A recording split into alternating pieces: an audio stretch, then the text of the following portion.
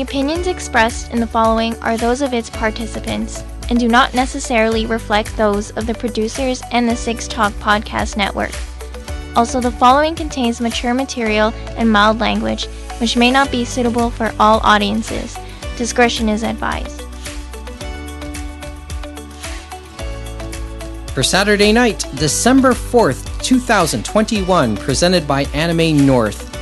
This is episode 54 of the Anime Roundtable Canada. Good evening, I'm Mike Nicholas, sitting from the perch at 6 Points, 10 minutes south of the Anime North compound in the Toronto West End, joined by James Austin and Jeff Gregg. Kevin Ng and Mohammed Shamarki are not present this evening. Both have their priorities straight, although they're both doing fairly opposite things.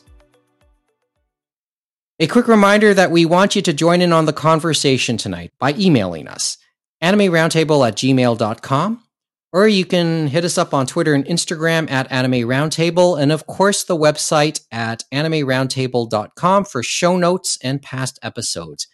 Yes, we have a group on Facebook, and we're on Discord and Twitch and YouTube.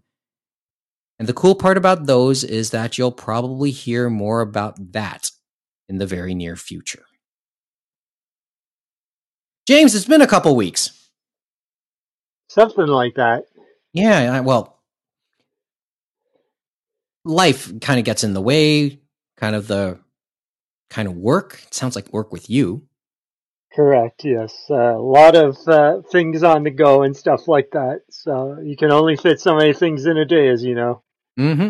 And Jeff, you've kept busy enough as well? Yep. The school year carries on. I figure that you've managed as well. Okay, last time we were on, and James wasn't with us a couple weeks ago when we were last around, we gave our initial impressions of the Cowboy Bebop live action. And so the big question now comes, how much more have either of you watched of the live action Cowboy Bebop? Be honest. Don't worry, we're not, I'm not here to condemn. Who wants to go first? Anyone? So I watched, I think, three more episodes. So I watched the first 3 as of the last recording, or maybe the first 4. That might have been the animated series. And it took me a long time to get back to watching. I'm still enjoying the episodes I'm seeing. So there's a lot more Faye in the cast now. As far as where I'm at, I think she's sort of just officially joined the party, so to speak. I'm still enjoying it, but it just wasn't a priority. Even before the series that I'll talk about at the end of the show today launched, there were still other things that I wanted to watch more. And it's weird because it's still fairly low priority. I'm way more excited about giving Arcane a chance than I am continuing Cowboy Bebop. But Cowboy Bebop is also very low stakes. I feel that it's a really good dinner show to put on while eating. Where did I hear that line? I think we heard that line from Kevin last week. Yeah, it's enjoyable. I'm still enjoying the character dynamics and the acting and seeing how they're adapting the set design and all that kind of stuff. I just have other priorities. Okay, James. What about you? It's what you expect. I would say that Jeff has watched way more than me. That's honest. As I said, I can't condemn that because you guys clearly have a life right now. I don't. In the last 2 weeks since we were taping, since the Space Heater, I've finished up both. I completed rewatching the entire anime series, and I apologize because my memory of the anime series was quite blurry. I did give the impression that I thought Vicious didn't answer to elders in the anime at that point. He does. They just don't figure in as much. And they are depicted in pretty early on in the live action as well. And and just like everything, probably you learn a little bit more in depth about the elders in this case. The elders were characters that I completely forgot about from the Syndicate. So until I saw them depicted again in the anime, I mean, they were a bit of an afterthought. So I apologize. My memory is so blurry. But it also meant that when I got to the end of the anime, I really forgot how good that was. And how powerful some of the scenes were towards the end of all that. And I'm trying to measure my words a little bit so as not to spoil anything, because I know Jeff hasn't seen the anime series. I don't know how much James remembers of it. I do remember most of it and stuff like that. So I do know where you're getting at. But I will have to say, are we taking Jeff's anime card away from him or something like that? His fan card now? Okay, come on. I famously watched Evangelion for the first time during the Netflix sort of relaunch. If someone was going to take away my anime card, it would have been taken away years ago. Well, the problem is that's another debate altogether. Don't worry, Jeff. You can take away mine too, because I still need to get around to JoJo's and a few other things like One Piece. So yeah, simply I just forgot how good that was, and eventually I have to get back to watching Squid Game or watching other stuff on the Crunchyroll side of the equation. Mugen Train is there. Mugen Train is on Crunchyroll now, and I haven't gotten around to watching that. And I think the new Demon Slayer series, I think, debuts in the next little bit too. Anyway, going back to Cowboy Bebop. So I finished both. I certainly have my impressions of both. I try to read around on the criticisms. From my perspective, I'll just say I enjoyed it. But I also look at it as the live action. Yes or no? Was the live action always going to be a Kobayashi Maru scenario? Was it always going to be a losing proposition? If you mean always, then I would say no, because I feel that if they waited 30, 40 years, the fans of the anime would be dead or wouldn't care.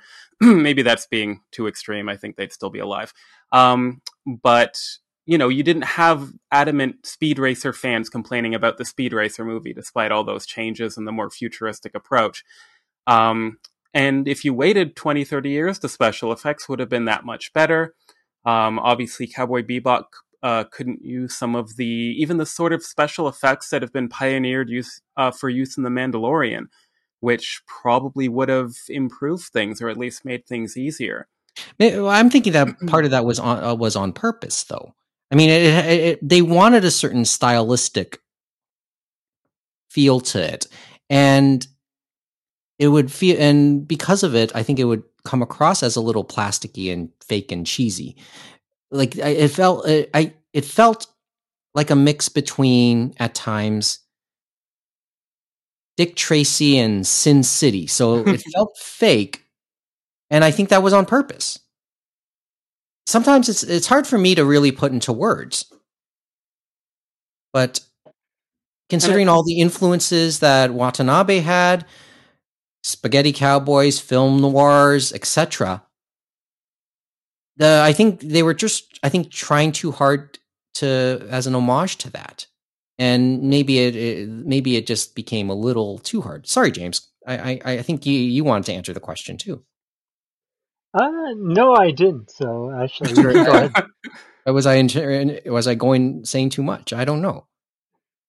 Well, I think the style there, from what I've seen, so I guess I've seen about half of the first season.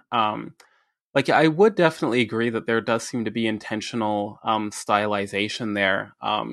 Some of the scenes that I think were even clear with that sort of preview trailer thing. Obviously, not quite as extreme in the actual series, at least from episode to episode. But I think that when you can't replicate, anime to live action, I think that this might have been a good approach, because otherwise I think that comparing it to things like Firefly would be even more rampant than I'm sure they are now. And, for what it's worth, like it, for me, and this was probably just my history with, I guess, anime and manga, and probably even like Western comics as well. But my first impression of the Cowboy Bebop anime is much more favorable than my first impression of Firefly. Okay. I just want to see. James, do you want to add anything to this, or do you want me to? I was thinking more back to Jess thing about Firefly, because I had that same feeling, and I remember watching some of the stuff on Fox, and it didn't really grab me till a friend saw it later and said I should watch it again. I watched it again on Blu-ray, and something clicked that time when I marathoned it, and you don't know what it is, right? It's interesting. Like I said, so my week was, because I had time, still not working. My week was basically finishing up the anime and the live action. The movie as well? Oh yeah, that's right. I forgot about the movie. Okay, maybe I'll give that a watch tomorrow or something. Is the movie a continuation, or is it just during a point in time? It's kind of in the middle, I believe, from my understanding, the way they said it. But Knocking on Heaven's Door, is kind of like in the middle somewhere there, because you could place it kind of anywhere between a certain few episodes and that, because the gang's all there, and it's before you have that kind of finale. Yeah, I would put it at the latest episode, between episodes 22 and 23 at the latest. It's pretty much a regular adventure, but a little bit more elongated. It has and I enjoyed it. Okay. And if you watched, if you started the anime series, and at least to the point where after Ed comes in, so after episode 9, I think it is, you could really watch the movie pretty safely at that point, I'd say. So I have to give that a watch. And remember, the movie was after the run of the series, so the anime series, that is. Okay, so after watching, and I did finish the live action a few hours ago, and then in reflecting on it, I want to look up what has been said about it in the last couple days. No. As I said, no. I'm gonna tiptoe away from spoilers. No, I mostly just meant, what's said about an infamously hated before it was out series. I'm just imagining a lot of vitriol and doom. One article that has stuck out in the last few days for me is an Anime News Network article. What was Cowboy Bebop really about, by Michael Balsley? I guess that's how you pronounce it. And then there's a YouTube video for that's basically a monologue of the article. So I'll put a link into that specifically.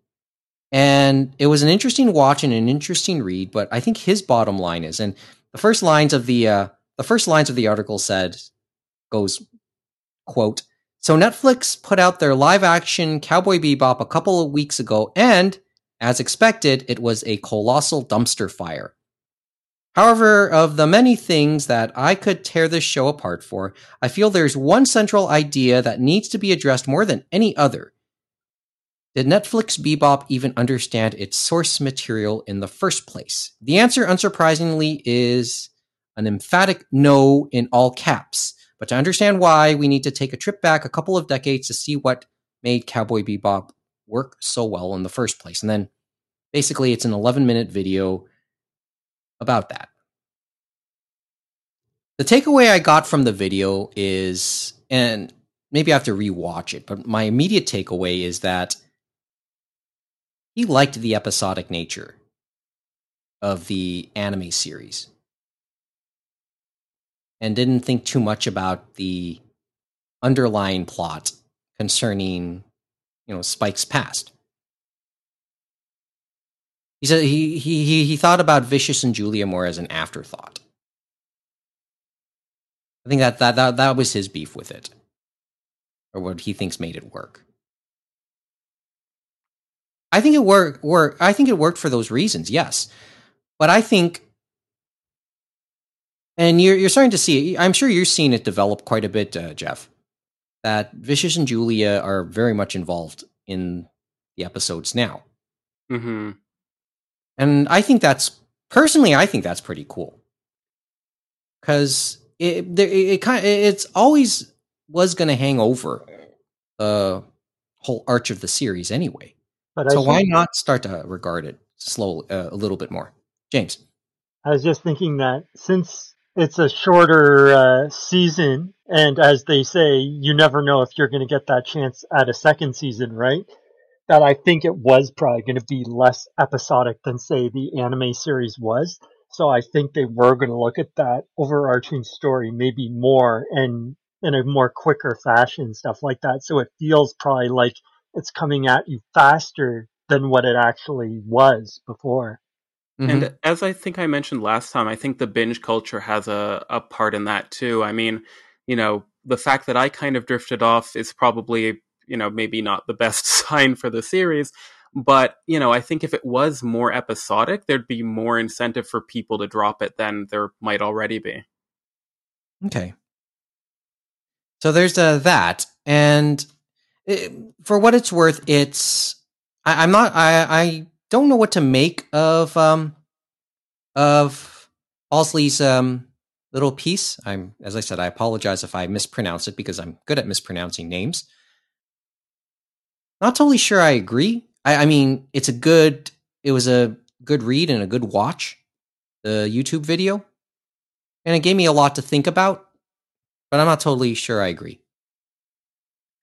Because, as I said, but I'm on the idea of I'm trying to let the live action series stand on its own, because I think it's been given the Kobayashi Maru treatment.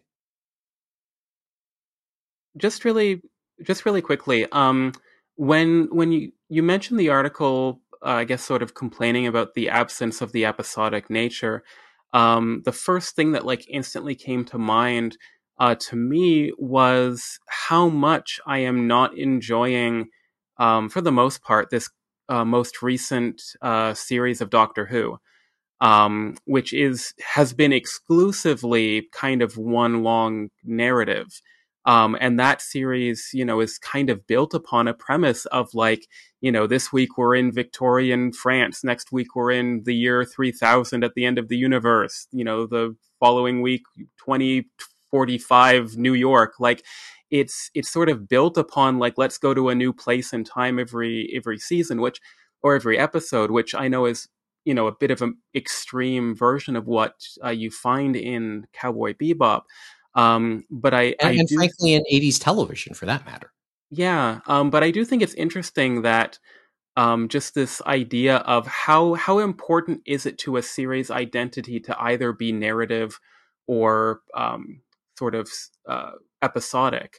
And I think that you can see that in a lot of superhero animation as well. But it's interesting with anime that most of them tend to be more ongoing narrative, and the episodics are more of an anomaly. Like Cowboy Bebop, I can think of right now. A lot of the comedies go that direction, but as far as sort of serious action drama, I know there's comedy in Cowboy Bebop. I can think of Bebop. I think of Kino's Journey and Jing King of Bandits. I'm sure there are more. But generally, if you look at that sort of very either action or fantasy sci-fi, the majority tend to be, here's a story, they go into arcs, maybe there's an ongoing narrative. So it's interesting that, it's this anomaly that has been turned into the norm, but it's a adaptation in live action, so it takes And things in. it kind of brings it back to the style, to the normal presentation style that Yeah, anime is kind of known for. like And depending on the director, in an alternate reality, Cowboy Bebop could have been set up like the current Netflix series, or a different producer or a network executive, what have you. Mhm. So anyway, but as I said, it was a I found it thought provoking, even if I didn't totally agree with it. Mind you, one of my favorite defenses of the Netflix series was one line who just said, "Trying to satisfy anime fans is a lot like trying to satisfy gamers and Trekkies." They were once again probably a Kobayashi Maru scenario. Literally this time. Yeah. So let me find the exact line, because I thought it was a great line too. I think it's more of an interest to see what happens when you have someone seeing the derivative first and then they go back and see the original. That always would intrigue me, see what would happen then. Well, and then that's sort of the purpose here, isn't it? Like, I mean, the whole idea with doing live actions was to introduce the story and the story to a new generation, to people who aren't necessarily anime fans. I mean, remember when we started talking about this, anime fans were so arrogant enough to think that the only people who would have held any interest in watching it were anime fans, and that they weren't going to be sold on it. They were adamant that they weren't going to be sold on it, and they still may not be. Well, as we know, the algorithm may get some other people there, as we know. Mm-hmm. So this time around, it's the derivative work, and then maybe an encouragement to go back and watch the source material, which Netflix readily makes available and gladly acknowledges. Doesn't try and cover it up. They actively try to get it, because that's more for their subscription service. The review line that I wanted to say was, one thing to know about the anime fan base: they are exactly the same as gamers and Trekkies. It takes little to no effort to displease them, and most of the time they will purposefully hate everything that comes their way. I thought that was a great line. Great review. So, yes, probably true, but I do want to say Discovery's great, Lower Decks is great, Picard, bad, but I still loved it. I love Picard. Come on. I think it was badly done. They just killed off every beloved minor character. Awesome too. Go Game of Thrones with everything. What's the last one? Prodigy. Obviously aimed at kids, but I think it's still fun. It's weird because it starts off, I think there's only 5 episodes, and they get decreasingly Star Wars every subsequent episode. The first one, if you didn't, I think there's a Tellarite in there, but if you didn't hear that name, it would just be a Star Wars episode, and then like every episode after that, it becomes more Star Trek and less Star Wars. It's very weird. But yeah. There you go. Lots of great Star Trek these days. Yes, there is. But I think yes or no. It'll be more exclusively a television property and probably never get back in theaters. I think that's fine. I like 2009 and the second sequel. Okay, I mean, I really love the Kelvin line, right? Yeah, like I really love that first Kelvin movie. Like it was very different, but it was a fun, like, okay, yeah, it's a Earth 2 Star Trek. I like the idea of that. Yeah, and now there's animated series, and there's going to be the spin-off with Pike. Like it's a interesting, diverse time for Star Trek. Mm-hmm. Oh yeah, can I save one final word for John Cho here, since we're talking about? And there's the Star Trek connection, right? John Cho was interviewed last week or the week before on CBC's Q, CBC Radio more specifically. And he was asked a little bit about the burden of playing an established character already in Spike. And his answer was just simply, well, I've done it already. He's played Sulu. who's already been established by when George Takei depicted him originally. So he's aware of the burden. He was well aware of the burden, and I think he's embraced it even more so since then.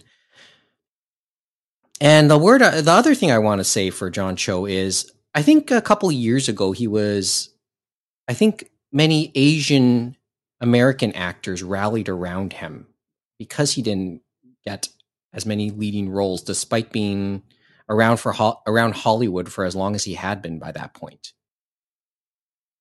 Like, this is a nice leading role for him. One of the most scrutinized Netflix releases in some time. And I like him in the role. I've enjoyed his performance as Spike. So it gives, as I said, he gives him a new spin that I've grown to appreciate. Okay.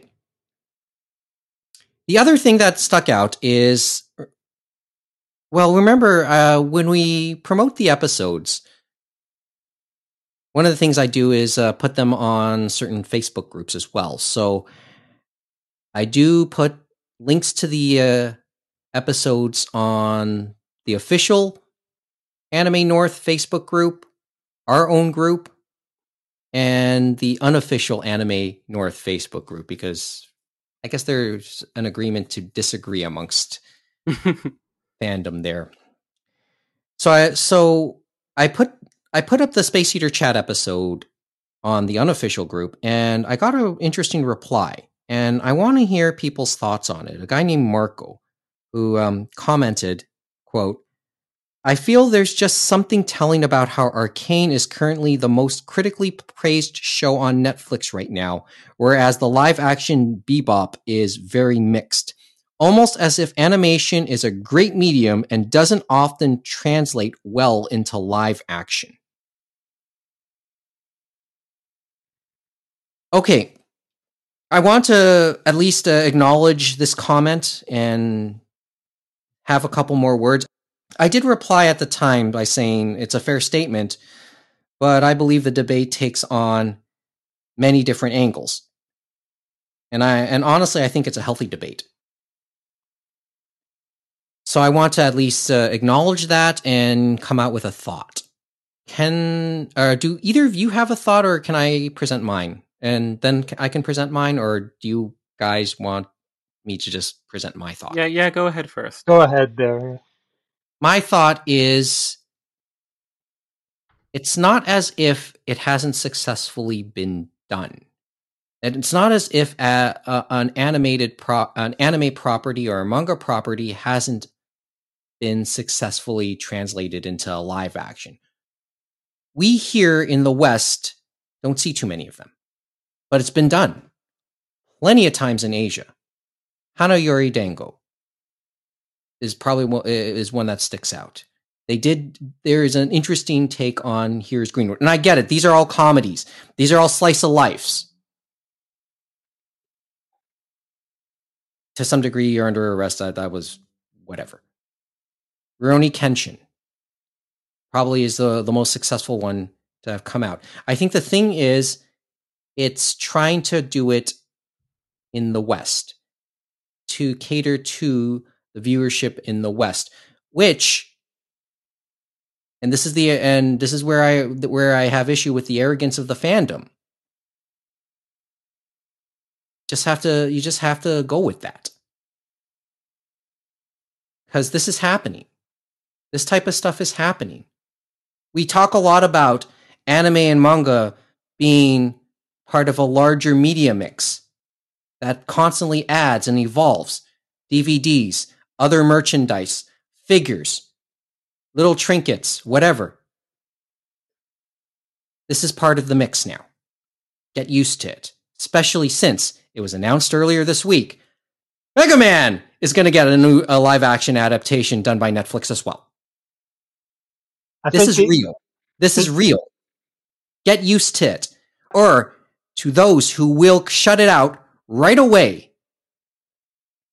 you're going to have a stroke pretty soon. So chill. Okay, who wants to go first? I was gonna say though, Mike, if the Mega Man fans get what they want, they're gonna have a stroke if the live action doesn't look like the original NES covers in North America. That's what I think is gonna be the real stroke. I'm already thinking about how the Mega Man. Well, cover in what way? Like the covers of the actual games as they were released in North America?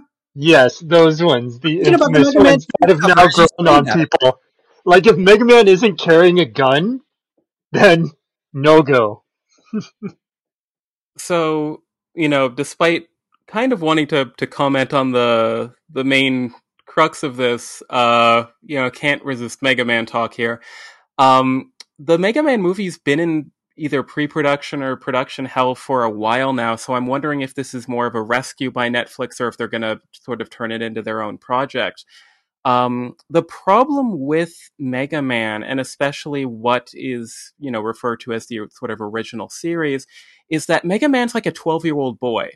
And as Netflix's Avatar The Last Airbender project sort of rumored to sort of be part of the reason why the creators left, Netflix wants that CW romance angle. So I think most of the Last Airbender characters were aged up from 10 to 14 to 16 to 20 kind of age group. And the original Mega Man series, if you make that character a 20-year-old, it just kind of gets weird based off of the themes of the series. Like X would be fine, even one of the spin-offs, you could work with that, like Legends, sure. But with Mega Man, they're not going to make him a child, and I don't think they're going to make him a 30-year-old. I think they're going to try to hit that weird CW 18 to 25-year-old zone, which I think is, I'll still watch it, but I think it's going to be a disaster for like the themes and the vibe of the series. Like it is, like that original series is cartoony. Like it's, like they made Flintstones into a live action, and the first one was fine. So, anything's possible, but, turning that original series into something more gritty is just going to be weird. I think the original 90s cartoon is maybe as adult or gritty as you can take that concept. Watching that cartoon, actually, I actually enjoyed it too. Yeah, like, when I was a kid, I liked it. Yeah, and well done. And that aged up Mega Man, but it's still like it worked because a lot of the other aesthetics of the series were retained at least a little bit. Like, Roll went from a cute little girl into sort of a stereotypical 80s teen in the 90s, but like it worked. But if you go any further than that, I think it's gonna get weird. Maybe not stroke inducing, but still weird. Okay. Anyway, I kind of said my piece on this one. Or did I, or maybe it was too tangential. I don't know. No, I think it worked. But I think that the main thing is that, like, I think you hit on something really important there when you mentioned a lot of the live action adaptations in Asia being slice of life, being comedies. And when you look at, successful and beloved more action or I guess action, adventure, fantasy, sci-fi, I'm not sure Japan and Asia have the greatest track record on that, at least in certain aspects. Like if there was a live action Shaman King announced, I would much prefer it be North American or not Japanese, at least created, if only for the special effects. A lot of Japanese, even big blockbuster movies, for whatever reason, seem to skimp out on the special effects. And when you have a series that's so, focused on spirits and what would be special effects, I would probably cringe thinking about what would happen there. And maybe it would end up looking like a bad Toho Godzilla movie. Yeah, but at least those have integrity. Like, if you see any clips of the Full Metal Alchemist movie, it looks like, they farmed it out to, really talented newbies, but still, like, it's I think it's just sad a little bit. You're making me think about looking. I know I have this somewhere in my own archives, but I have at least a bad copy of the Saikano live action somewhere sitting here. But you did have me thinking that. But my point kind of remains. This is kind of the next frontier in what we're going to see in entertainment. I mean, I'm sure that there was an adjustment period going when we started adapting superhero comics into blockbuster movies over the last 30 years. And it was hit and miss, and you had people who were strictly on the comic books, picking away at it. But it's maintained itself. But to that commenter's point, I think that the most universally praised and beloved, and I mean universally here, superhero movie of the last few years was probably Into the Spider-Verse. I mean, sure, the Avengers movies made more money, but people criticize it. People say, oh yeah, it was good, but it was, it was exciting, but it was one of those movies. People praise, the hell out of Into the Spider-Verse, and rightfully so. So I think that's, and I think that's a more it's an apt comparison to Arcane, right? Where Arcane, I mean, I haven't seen it yet, but both Arcane and Into the Spider-Verse are making people like me who kind of scoffed at CG say, okay, this actually looks good. They're taking, they're being expressive, they're being creative. It doesn't just look like Pixar. It doesn't just look like DreamWorks. They're doing something unique, but they're also, pulling out high quality. I mean, I think I'll always still generally prefer 2D animation, but I do think that there's a comparison to be made with those two examples where, yes, there are popular live action series on the platform, Squid Game, Stranger Things, etc.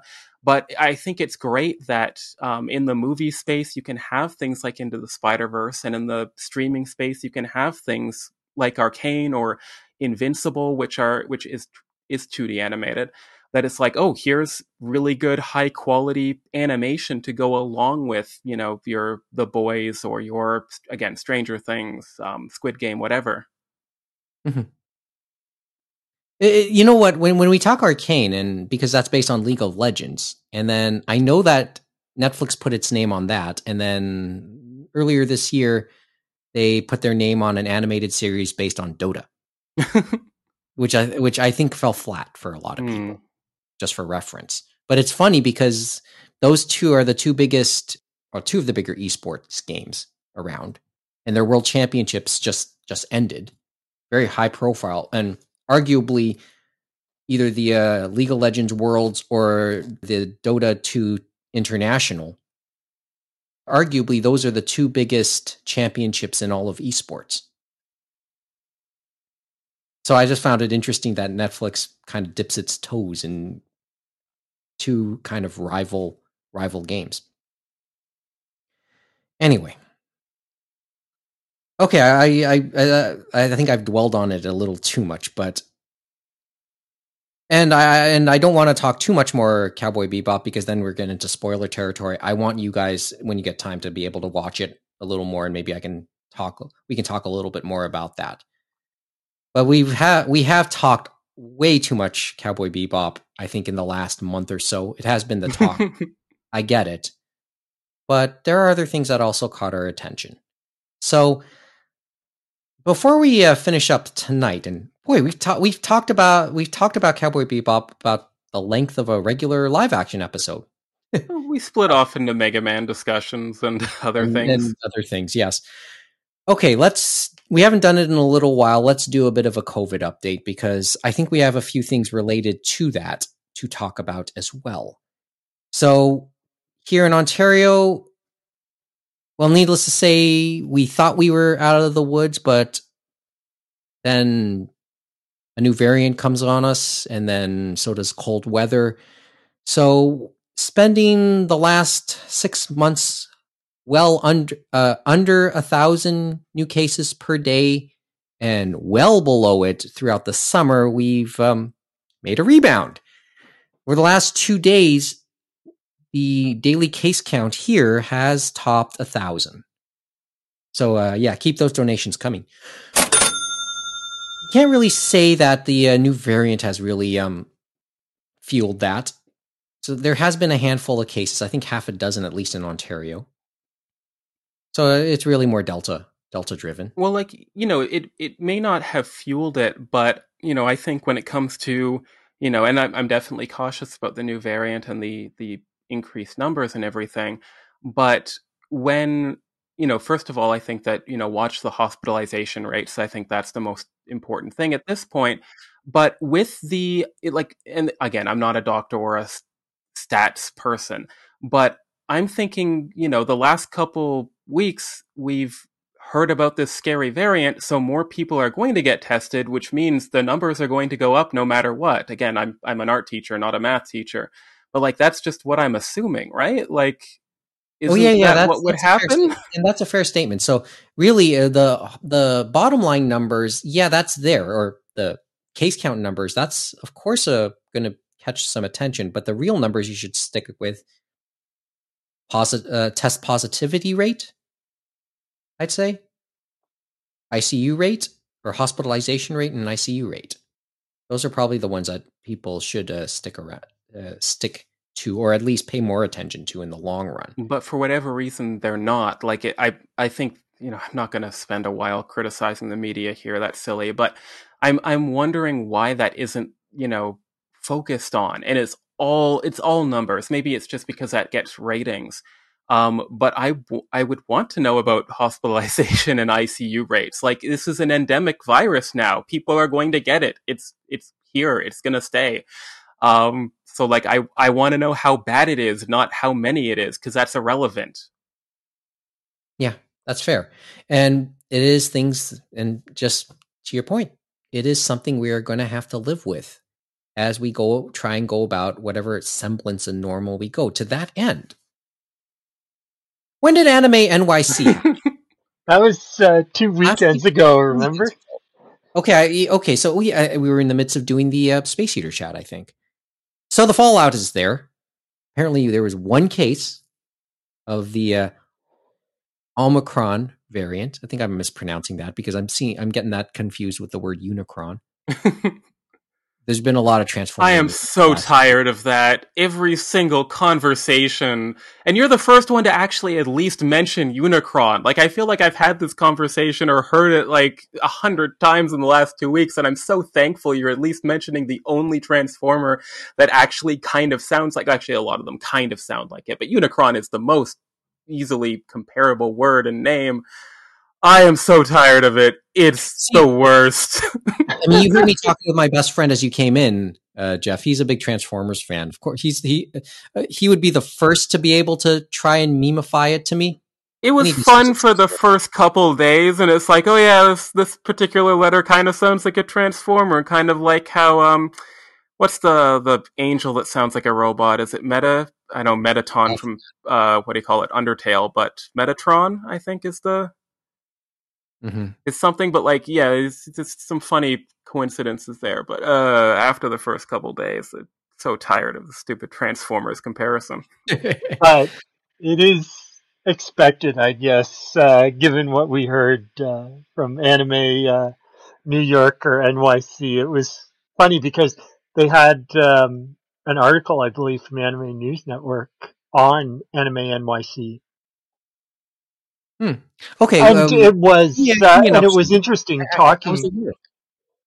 Well, it was interesting. Like, they were talking about the beginning, I guess, the Friday, and they said they had an attendance cap of 50,000. They've basically hit that because they said 53,000 people were asked to possibly get tested and stuff like that, and that includes probably staff and all that stuff. But anyway, they said they had lines snaking on Friday about 7 blocks of New York City, and that it started before it even opened. And some of it was because of course, they got to make sure they test people and then give them bracelets to say they're okay to come in the building, and they were doing those at the doors, and so they had to think on their feet. I think they said Saturday, Sunday, they were actually going into the lines to make it easier for people and then opening other entrances up. But I'm guessing that's something a lot of conventions are going to be thinking about in the future, along with how they space things. But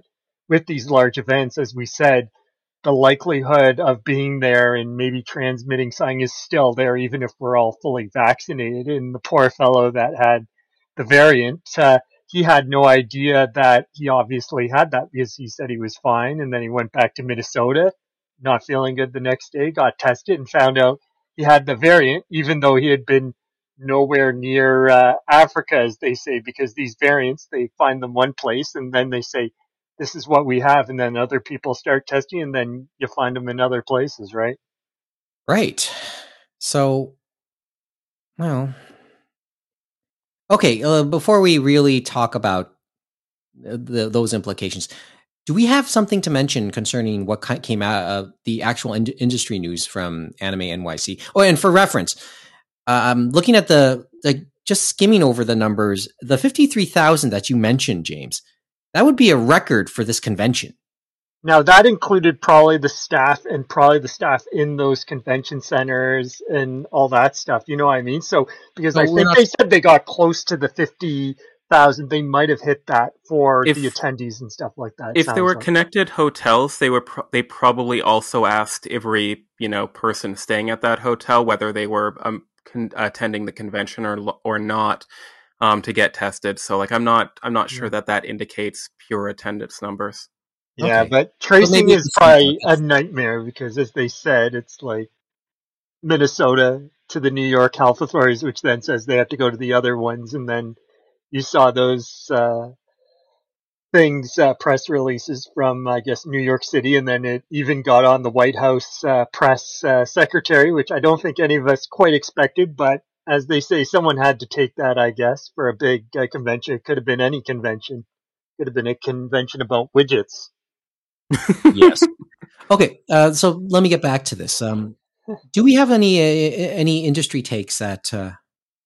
There was still some news to come out that was interesting, and as they said, it was like one of the biggest like anime only conventions, and they were saying that a lot of people that went to it had a lot more energy than say the New York Comic Con that had happened a few weeks before, and supposedly, I think Aniplex and Funimation were at that, but they weren't really at the Anime NYC, which was interesting. But maybe that's because it was powered by Crunchyroll. That could have been it. Anyway, Funimation could have gone in. Anyway, so for announcements, the one thing on the anime side was the Crunchyroll announcements. And it's interesting. I'm thinking about back when we were doing things, Mike, where they would talk about these announcements as like things that were already out and they're going to bring them to DVD or what have you. And now all the announcements at the convention seem to be, it's like, since we're 1-to-1 with Japan, it's like, this is coming out next year in Japan and across the world and stuff like that, which is always interesting. But I guess... Yeah, the pools used to be fun back then. Oh, those were the days. But I think Kevin had talked about this, and I know it's the next big thing in Shonen Jump, but Crunchyroll got Spy Family, or Spy X Family, and that seems to be a big get for them, I guess, because as we know, Netflix has gotten some big shows and stuff like that. And then the other one I noticed from there was, what was it? Shikimori's Not Just a Cutie, and that one is from Kodansha has been releasing the manga here in English, and so they got that, and that should be a big one for them. And then they got the second season of Inspector, which was interesting. But I think the big one was Spy Family. I think that'll be a big one across the board for a lot of people. Okay. As I said, that's Shonen Jump, so. Okay. And as I admit, not titles I'm familiar with. I'm still trudging through the 2010s. And then there were some other things, like there was a lot of manga-related announcements and stuff like that, I know. And some were interesting. Like, I noticed they did some audiobook stuff. Like, I know J-Novel, they had announcements, but they also had Slayer's audio novel is going to be coming out. And I think Lisa Ortiz is going to do the reading of that, which will probably be nice for that. Mm-hmm. And then Yen Press is going back to do stuff for audio novels, like Spice and Wolf. Okay. And then the other one, this one wasn't, these two weren't from Anime NYC, but it was interesting recently that they came out. One was that Seven Seas, they've been doing weekly announcements every Wednesday, but they got the license for Tokyo Revengers, which I know Kevin had mentioned to me was a big thing on some Discord channels and stuff like that. But the interesting thing about that is Kodansha USA has been releasing Tokyo Revengers digitally on their platforms and stuff like that. So you would have thought they would have got physical, but this is the first time they've had a digital. Someone else has gotten the physical, which is Seven Seas. So that'll be interesting to see how that does, even though they've done Kodansha stuff before. Okay. And then the other one, audiobook, talking about audiobooks, Vampire Hunter D. Supposedly, I guess Dark Horse is working with an audio an audio company to do the first three novels so far of Vampire Hunter D as an audio novel. So it'll be interesting to see who reads that and does that. And it's interesting for some people because I know the first novel got animated, and of course the third novel got animated and stuff like that. The third novel being Bloodlust.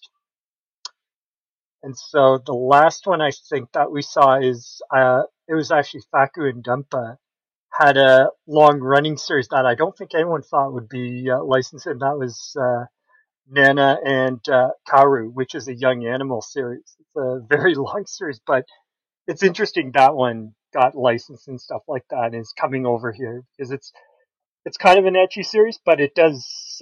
It's one of those series you don't think would find an audience here that much. So it'll be interesting to see how that does. Okay. Well, thanks for the quick update. All overwhelming, I'll be honest. Yeah, there's a lot of manga stuff, and the only anime stuff it seemed was Crunchyroll talking about next year and stuff like that. And that's what it feels like now, right? Like they're talking about properties and things like that that are coming seasons down the line and stuff like that. It's not, oh, this is already out, and hopefully we'll get this out to you in the next coming months, right? On a physical platform. There's the departure, right? And there's the departure from, bygone era for us. I was thinking actually more of, and you might not remember it, Mike, but I think it was maybe 2004, and it was CN Anime. It was before they were Fan Expo. And I think it was the second time Genion came over, and they had the trailer for Fate Stay Night and then Hellsing Ultimate. And remember, these were just trailers, and they hadn't even created anything yet for either of them or released them yet. And it was like before, just like these, right? And they had supposedly very strict guidelines on people taping or taking pictures of any of these trailers, which is absolutely funny given what phones we were using back then or what cameras we had back then, 2004. And what happens now that they're just releasing all these things now onto YouTube with not batting an eye, right? It just gives me a good chuckle. Mileage varies, at least from anecdote. I can say that anecdotally, but you're right. How things have changed. Well, the thing is, sometimes it's always about when you release on YouTube, it's about being able to control your own message, right? Mm-hmm. And I guess that's some of it too, is they want that build up, I guess, with these announcements, right? That they're saying, hey, this big property we know people are getting buzzed about, Spy Family, is going to be coming out for us next year. And I guess it's like the building of that buzz, right? And you hope you get that high viewership, I guess. Kind of like JoJo's and stuff like that, which I think we're talking about later, maybe. We'll talk about that in a little bit. But anyway, that's New York. So with that, seen that now happen, and living with the current reality, let's come back to Toronto, because last week we now know that Anime North did hold its first in-person meeting in some time. Jeff, you went to it. Yes, I did. Well, how much do we tiptoe here? Anime North revealed its new poster. That's probably it. As well as, of course, the intention to eventually happen in May. But obviously with what's happened at Anime NYC, the new variant, how do we move forward there? I think most of it people are already well aware of and stuff like that. Like they know that they've rolled over admissions from 2020 for the vendors, for the attendees if they wish that. They know that obviously there is going to be some checking of people at the doors and stuff like that. They're probably going to use the app and stuff like that to make sure they're double vaxxed and stuff like that. They're going to do it probably just like if we were in this time zone at the moment. They're not thinking of the possibility and unfortunately, I'm sure some people are thinking like this, that somehow we're going to reach March 31st, 2022. The clock's going to turn over. Hallelujah, no more masks and no more checking and no more this and that. But as they said, that is if things are at a good state and a good possibility and stuff like that. So there's no guarantees. So I think you always have to plan for the worst possible scenario, which they probably are going to do with them and their partners, which is the DoubleTree and the Delta. Congress Center as well. Yeah. I think that we're still about a week away from probably knowing how bad Omicron is. Thankfully, well, not thankfully, but these things take time. So, you know, I think we'll find out about our immediate future then, and then, you know, see what happens in March. But yeah, I think that, you know, people should expect things to be different, but not as different as if they were had run things last year, right? I still have currently, we'll see what happens in a week. I have relative confidence in the vaccination rates and all that kind of stuff.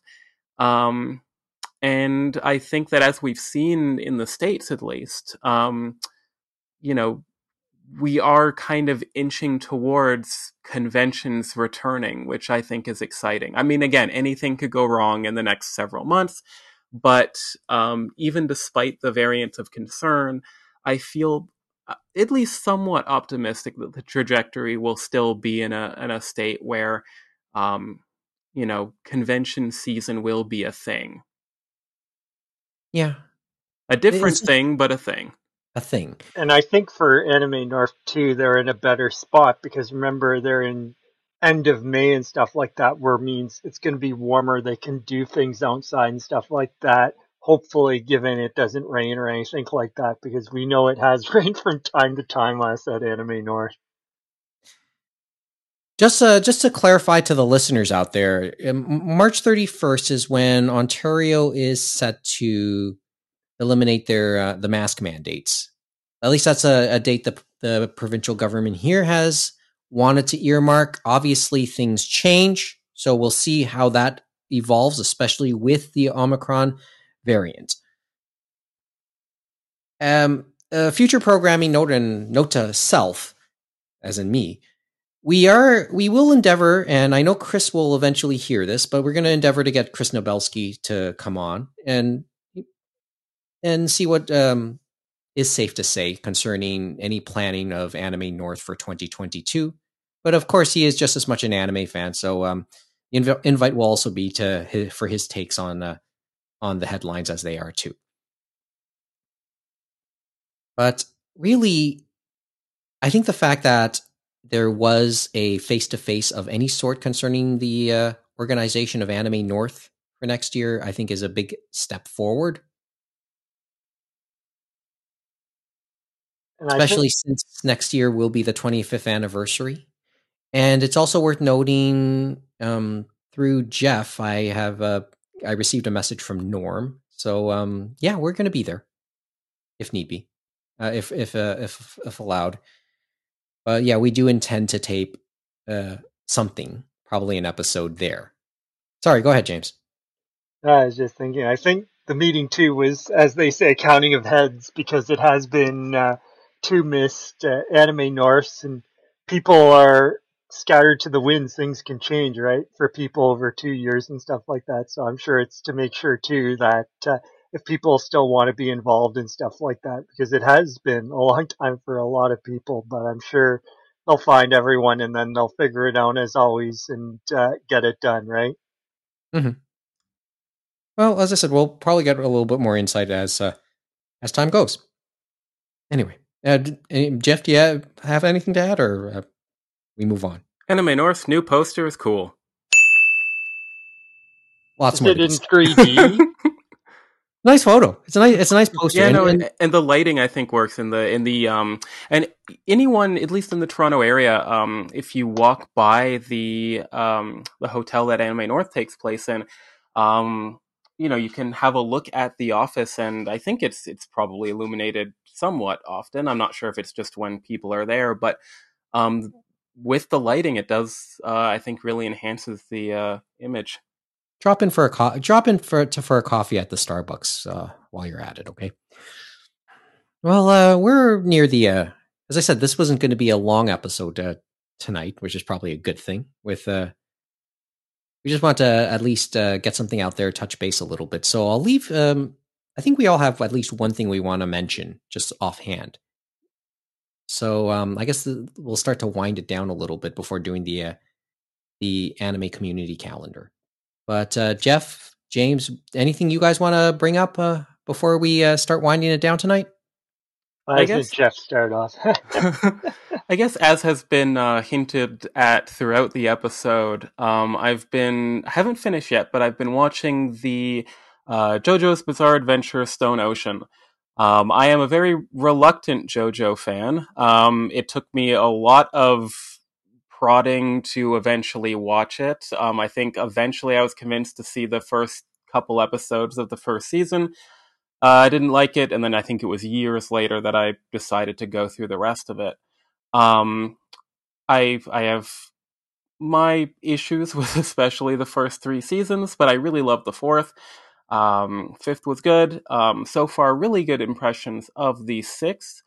But what I wanted to, I guess, comment on was this experience with this season of watching JoJo's Bizarre Adventure is quite different for me specifically. Because previously, I guess starting with the fourth, which I started watching, I think about a third of the way through, specifically the dub release. And the dub was kind of a rare instance of a relatively popular series, which the dub was released about a few months after the Japanese airing, which is fairly uncommon for a lot of popular series these days, especially a fairly famous shonen action show. So it was really frustrating. I finally get into this, show that was kind of tricky to finally get into. And when I finally do, I'm behind. My friends are finishing the series or whatever season it is, and I'm maybe a quarter of the way through. So like that was frustrating. So with Netflix, kind of the opposite of Netflix jail, which is ironic because the series takes place in a jail this time. Everyone just got the first 12 episodes. There they are. Everyone. English dub. Yep, it's there too. Which kind of baffled me, but I was, thrilled. And I think that it's interesting because I think James was mentioning, I forget, I think maybe off recording, but JoJo's doing fairly well, at least trending on Netflix. And, I think that it's interesting. Like every one of the JoJo series, and the reason why I think it's doing well is because JoJo has been popular for decades, especially as a comic in Japan, but it's only been really the last 5 years that sort of there's been kind of a internet phenomenon explosion. And part Maybe of that, Renaissance too. yeah, and I think part of that is memes. Like I think that there's at least 1 or 2 defining memes per season. You have It Was IDEO, you have the certain character stopped thinking for the second one, you have the yes, yes, yes, yes, yes for 3. For 4, you have Kira's monologue about, I'm a normal man or whatever it was. For 5, you have the music, sort of the theme as its own kind of meme. I don't know if there's going to be a meme for the 6th one yet, but so this is sort of the first JoJo series to be released. I feel that like it's peak, popularity internet meme. Like anyone who's in a fandom space on the internet knows JoJo, and now it's available on probably the most popular streaming service.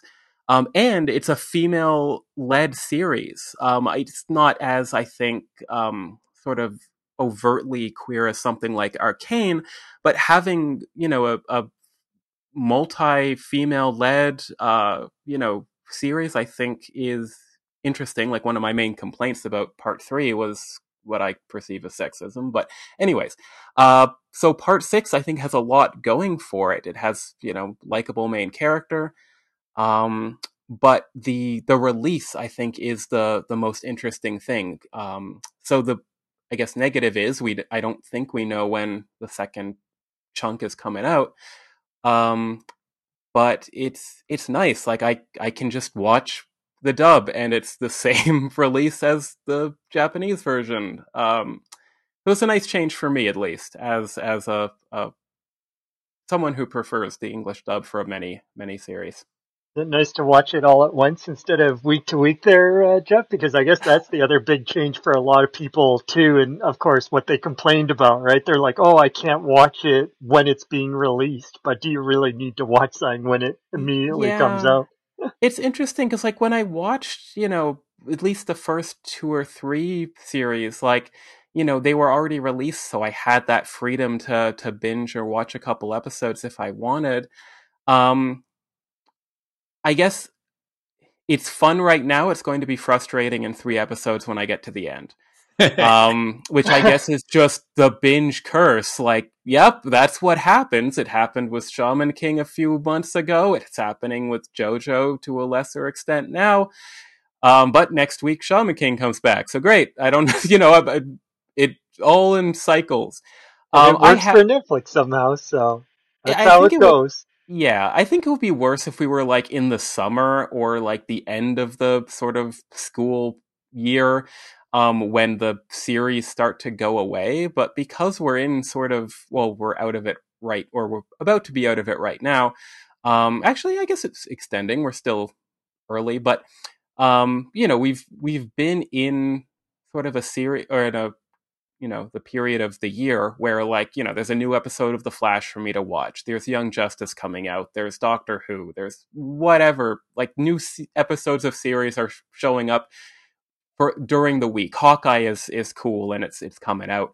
So I'm not want for content at this point. So yeah, it's going to be frustrating in 3 episodes, but Shaman King's next week.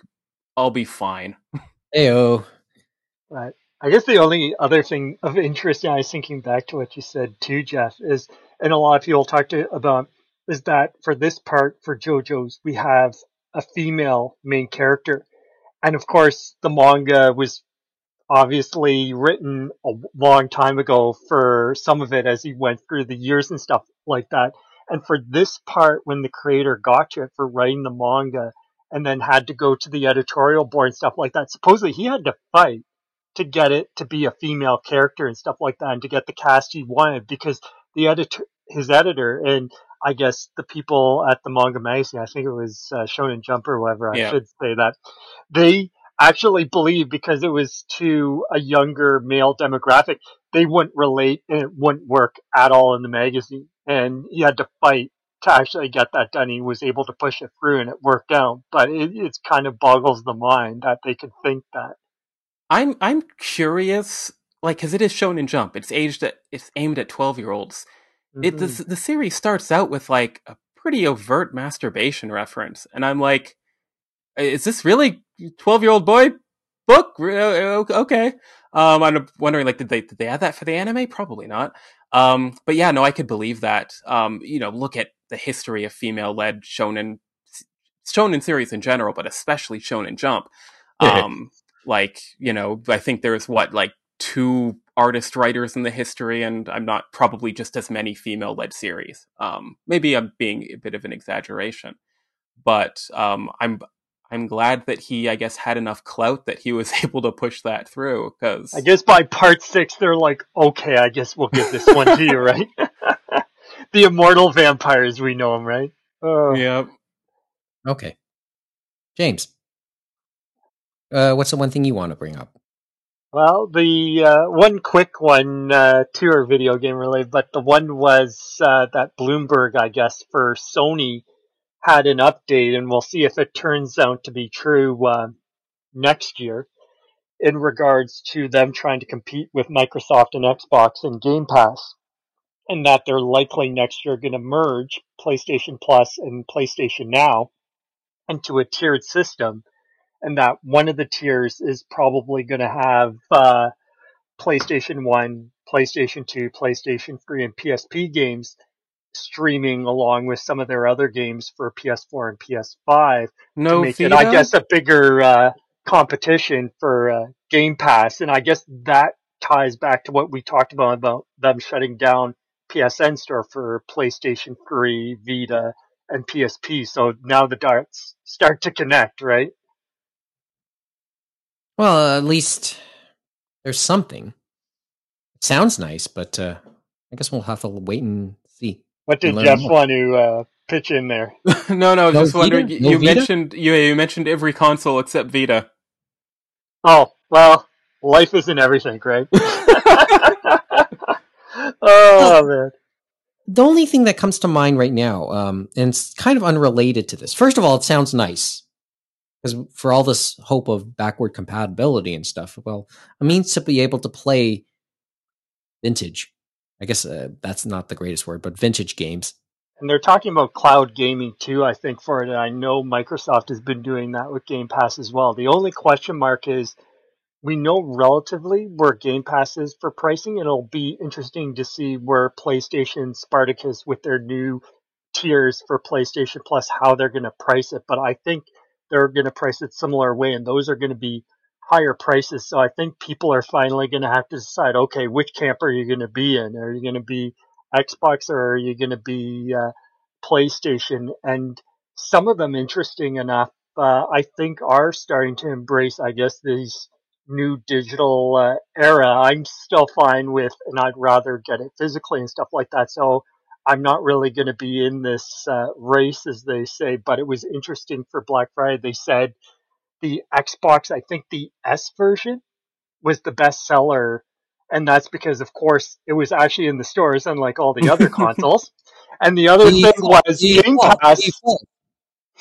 And Game Pass was the other thing, because I'm guessing they're like, oh, I don't need to buy a game. I'm just going to get this Game Pass thing and I'll have all these games at my fingertips, right? So it's interesting how people's mindset changes and the idea of I don't need a disk drive at all, right? So Switch. What do we say about Switch in all of this? Because haven't they introduced some services recently? yeah, that we talked about the disappointment, and the disappointment actually continued this week because a few days ago they announced, oh, you remember that expansion pass we released at the end of October? We're going to add some games. One game, Paper Mario N64, next week. And all the people came out and said, what is this BS? They're like, you went from drip feed to even more drip feed, if you can even call it that. I was like saying, that's it? Okay, not much. But it's interesting because you look at the price point of that and they say, okay, if you want to play with the big boys and stuff like that and you want to offer something up, you better start playing. And the other thing is their emulation quality and stuff like that on some of them has to improve as well, especially on the N64. It may be good enough for most people, but at some point they got to start putting their money where their mouth is, because we know they're sitting on cash and we know that they can probably get some irons in the fire to maybe try and iron some of this out. And I bet you for Nintendo, all the people outside Kyoto are probably telling them that, but because they're a Kyoto company, they probably have their own mindset and are set in their ways, as we know. Fair point. And they probably have to be in the same room too. That probably helps too, as one friend joked. Well, it's just interesting because I said best friend who I mentioned just now. Kids are looking to get a Switch for Christmas. I think the regular ones, we probably, because we've seen those holiday bundles, they're the old versions, and I think they're just as good and stuff like that. You don't need an OLED Switch and stuff like that. So they're still out there. It's just the OLEDs I think are harder to find, but it's interesting. It's a search, isn't it? Yeah. But if you want a Switch, you probably could find one. You just may have to settle for, You're just not getting a PS5 or I guess those higher end Series X's and stuff like that, which I guess the bots are getting every time they go up online since they've only That's had another them on. story. That's another story altogether. Let's see how that one turns out. Well, one day we'll be able to buy video game consoles in a store. I'm not sure when, but we might one day. One day. I'll cross my fingers. The funny thing is, I'll give you one more thing on the video game front, and that is about a long lost arcade game that should have been dead that came out this week in Europe and Japan, and it's going to be out in 2 weeks in North America on Switch and Polybius? PS4. I said Polybius? No, Clockwork Aquario, and it's a platformer from Westone. And so this one is an arcade game that they worked on for Westone 1991. They sent it out, I think, for arcade testing in the arcades either 92, 93, and then killed it in 94. And so I think if you recall your arcade history, of course, across the world and in Japan in 92, 93, you can probably think and know why this platformer game in an arcade would die. And that is Street Fighter II and SNK and their fighting games. Because guess what? That's what they were playing back then. So that's why it probably got killed. But they still had most of it complete.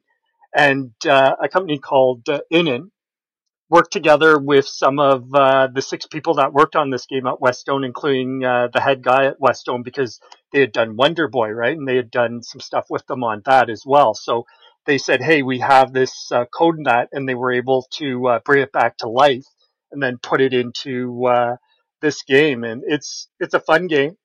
It's a little on the easy side, but I think they probably still would have done some, with the testing, some tweaks to it probably on difficulty so they can get more 100 yen coins in there, and they probably would have done some stuff on the scoring system and things like that. But the thing about it is you don't get sprites like this anymore. They're big, they're chunky, they're fun, they're colorful.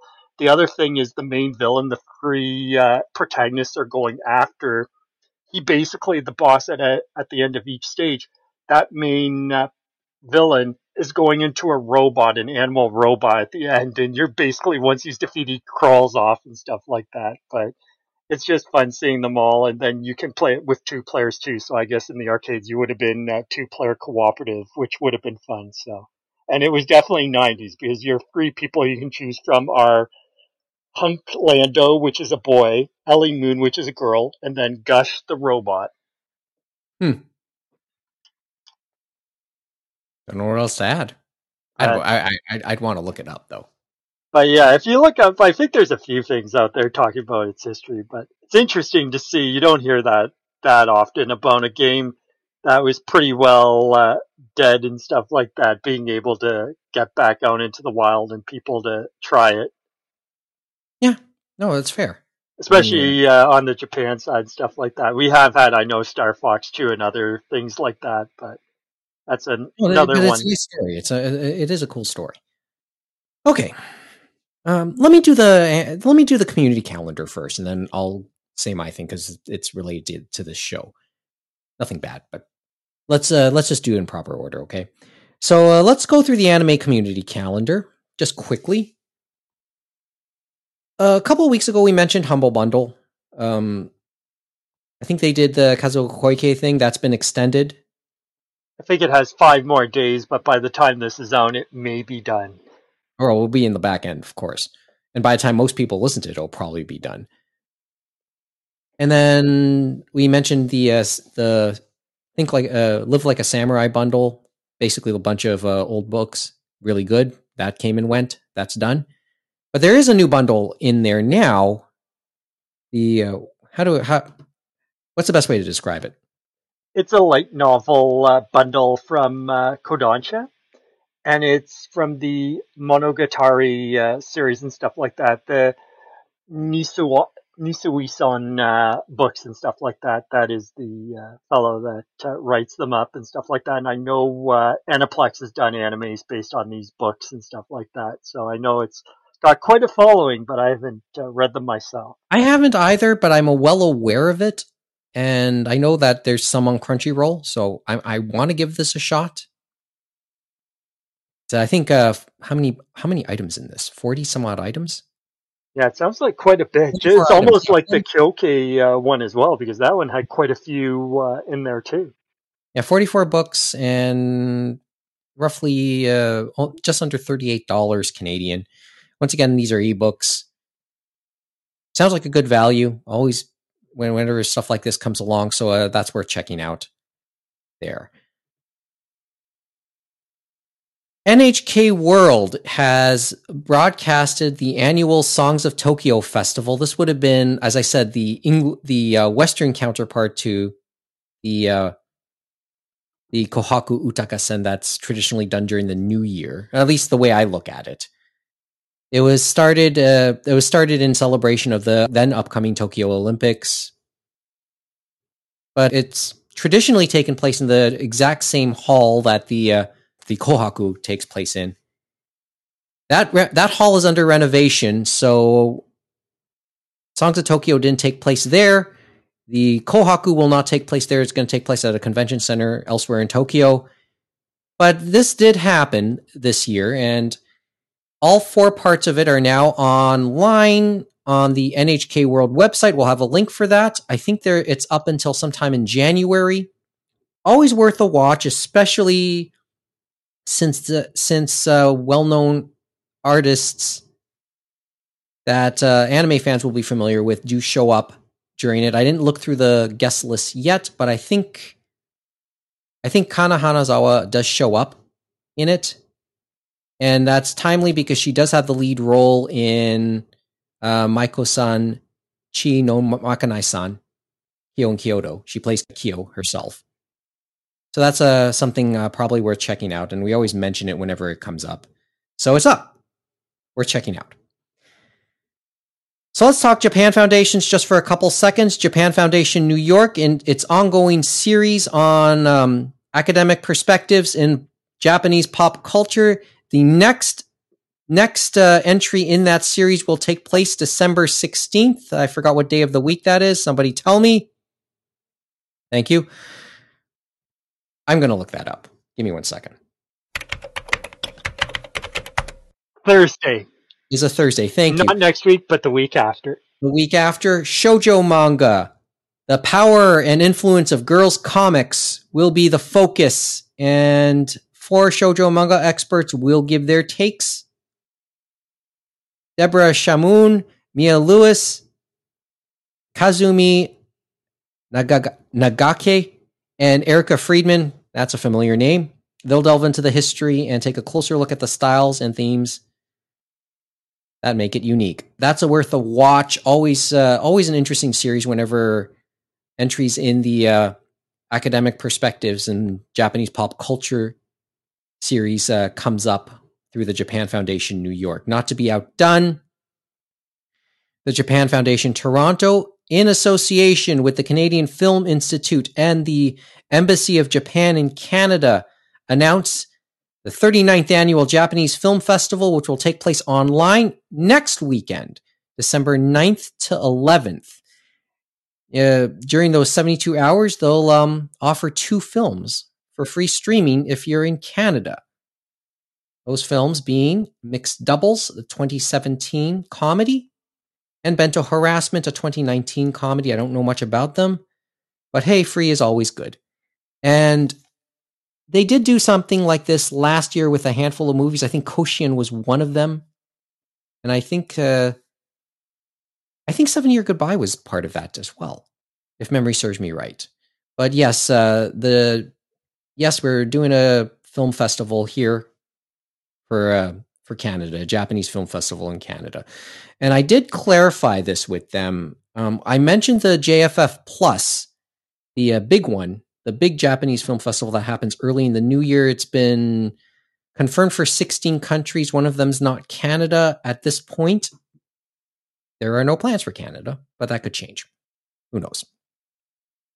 Anyway, those, what else? And do we have anything else to mention? No, that's about it. That's about it. We could mention Discotheque Day happening on the 13th of the Monday, but if you've listened to this, you might have already watched that too and stuff like that, but that's on the Monday the 13th. Yeah, so maybe in the future we might talk about that. You never know. one of their online reveal shows, which they seem to be doing on a quarterly basis. Well, I guess the last one must have been Otakon they did and stuff like that. So I guess it makes sense that one would pop up and stuff like that. I think they did one last year in December too. Yeah, basically, They might they might do what they did last year too, where they tried to start a new holiday tradition, as Mike Toole said, and that was they had the Sanrio anime of Nutcracker, and I think they might try to stream that 24 hours on Christmas or something like that, since it's a related Christmas movie. On the topic of adaptations from previous works. Okay. So just a quick announcement. This is more related to this show. We've hinted this. We made the joke a couple weeks ago since some of the equipment got upgraded.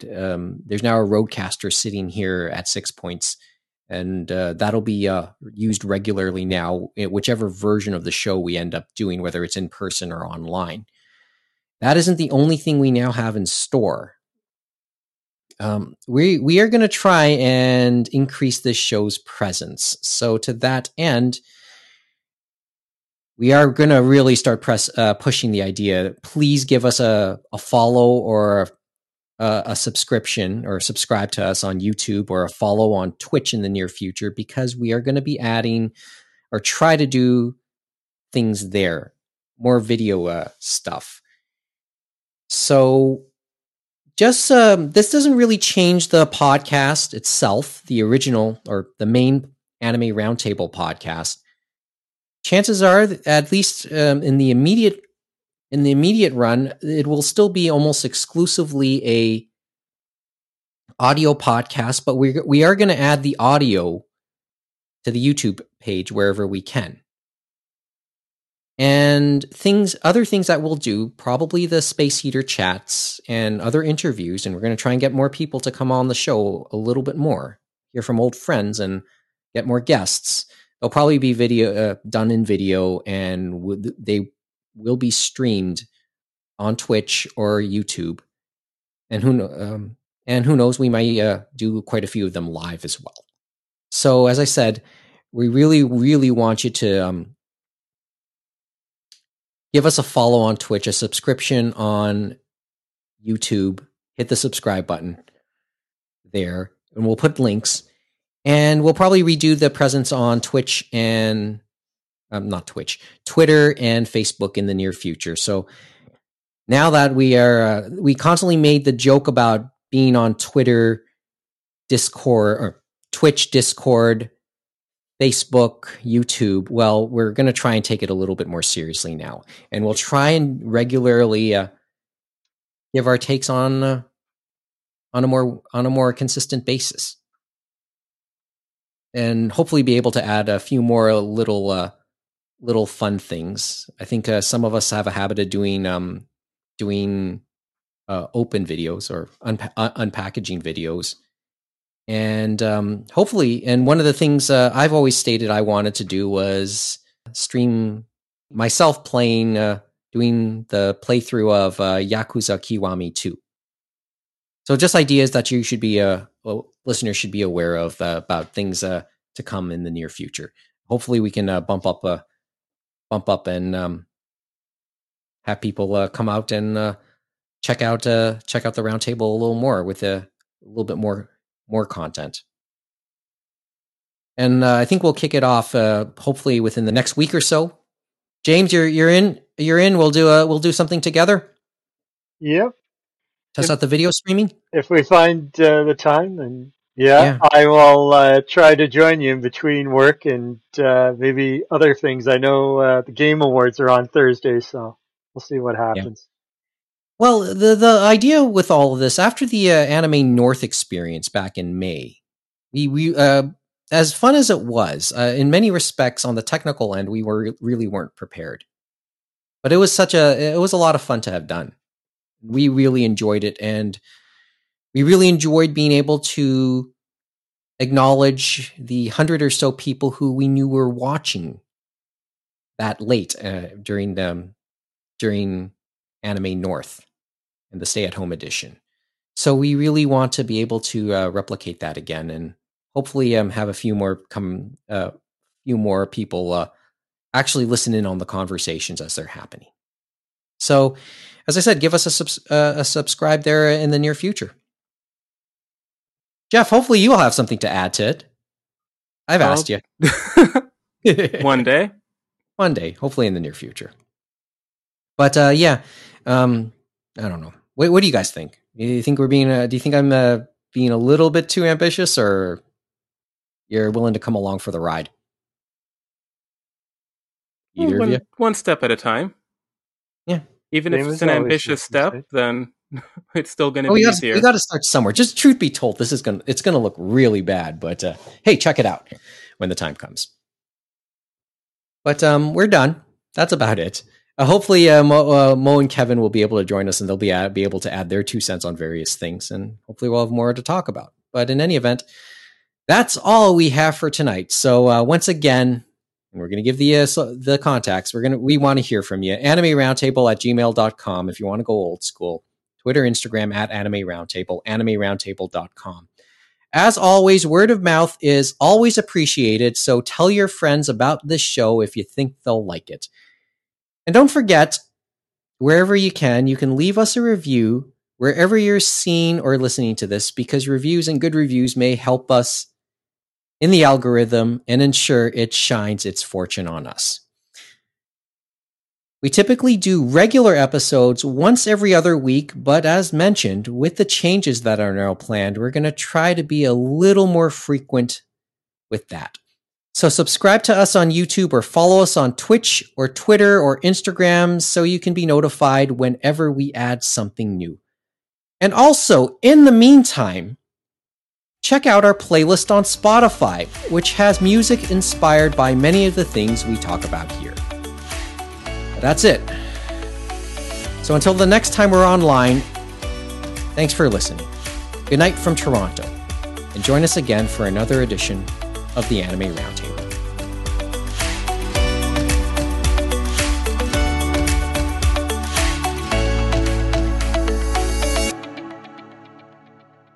Anything else to add? No?